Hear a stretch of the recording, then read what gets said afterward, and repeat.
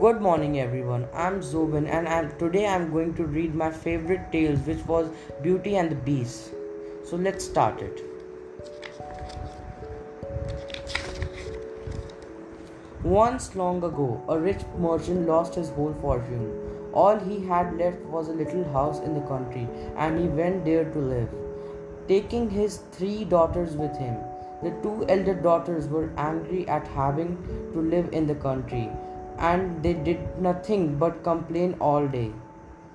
But the youngest daughter cheerfully looked after the house and helped her father in his vegetable garden. She was her father's favorite, and he called her Beauty. One day the merchant had to go away on business. Are there any special presents you would like me to bring back? He asked his daughters. The old sisters both asked for precious jewels, but Beauty just smiled and said, I should love to have some white roses.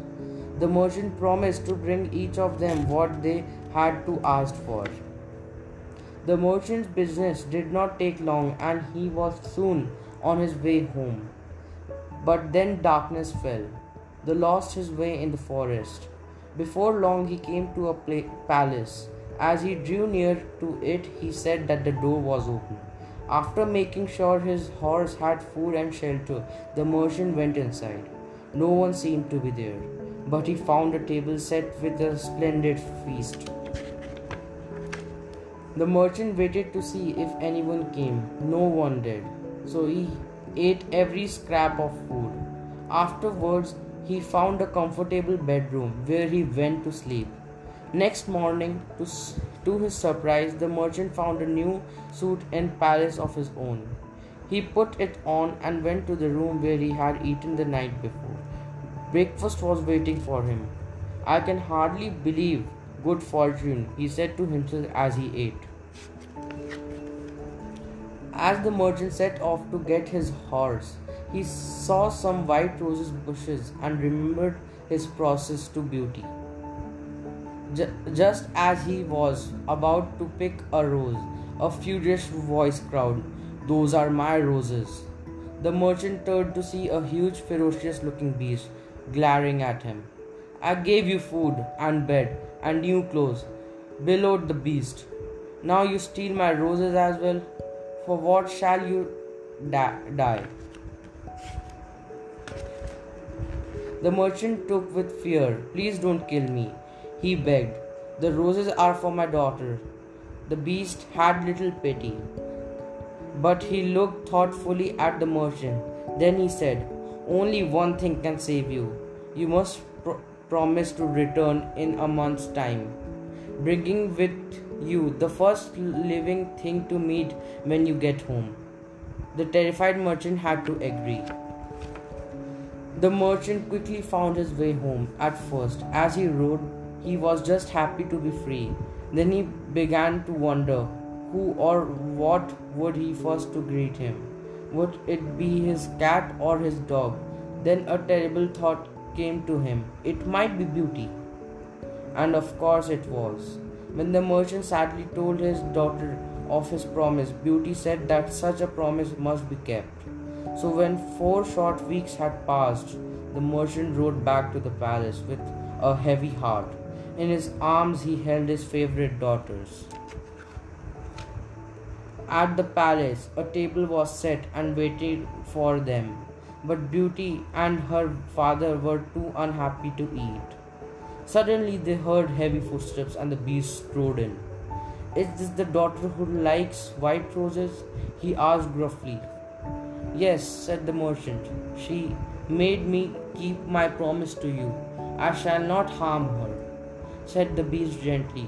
But you must leave now. Beauty wept when her father left, but in her room she found a magic mirror that said, Little Beauty, dry your eyes. You have no need for tears and sighs. Gaze into this looking glass, and what you wish will come to pass. This made Beauty feel more hopeful. As the weeks passed, Beauty realized that the beast wasn't really frightening. He was always kind to her, and in time she grew fond of him. Then one day the Beast asked Beauty to marry him. Beauty had to say no. Although she liked him, she could never marry a beast. One morning, Beauty looked in her mirror and asked to see her father. She was so shocked to see that he was ill. When she asked the beast if she could go home, he looked sad.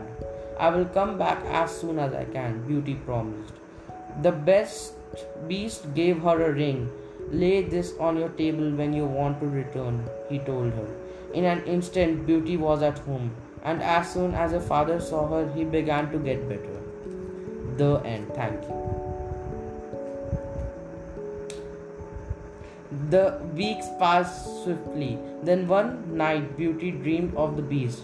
He was lying in the rose garden, weak and ill. He was starving himself to death because he couldn't bear to live without her. When Beauty awoke, she knew that she must do. She laid her ring on the table, and the next morning she found herself beside the poor beast. Dear beast, she said, don't die. I do love you, and I will marry you. Suddenly there was a flash of light, and the garden was filled with music. Where the beast had been, there stood a handsome young prince. Oh, Beauty, you have set me free, he said. Long ago, a wicked fairy turned me into a beast, and only the love of a beautiful woman could break the spell. You are the beautiful woman, Beauty. Beauty and the prince were married amidst great joy, and Beauty's father came to live nearby. Together they all lived happily ever after. The end.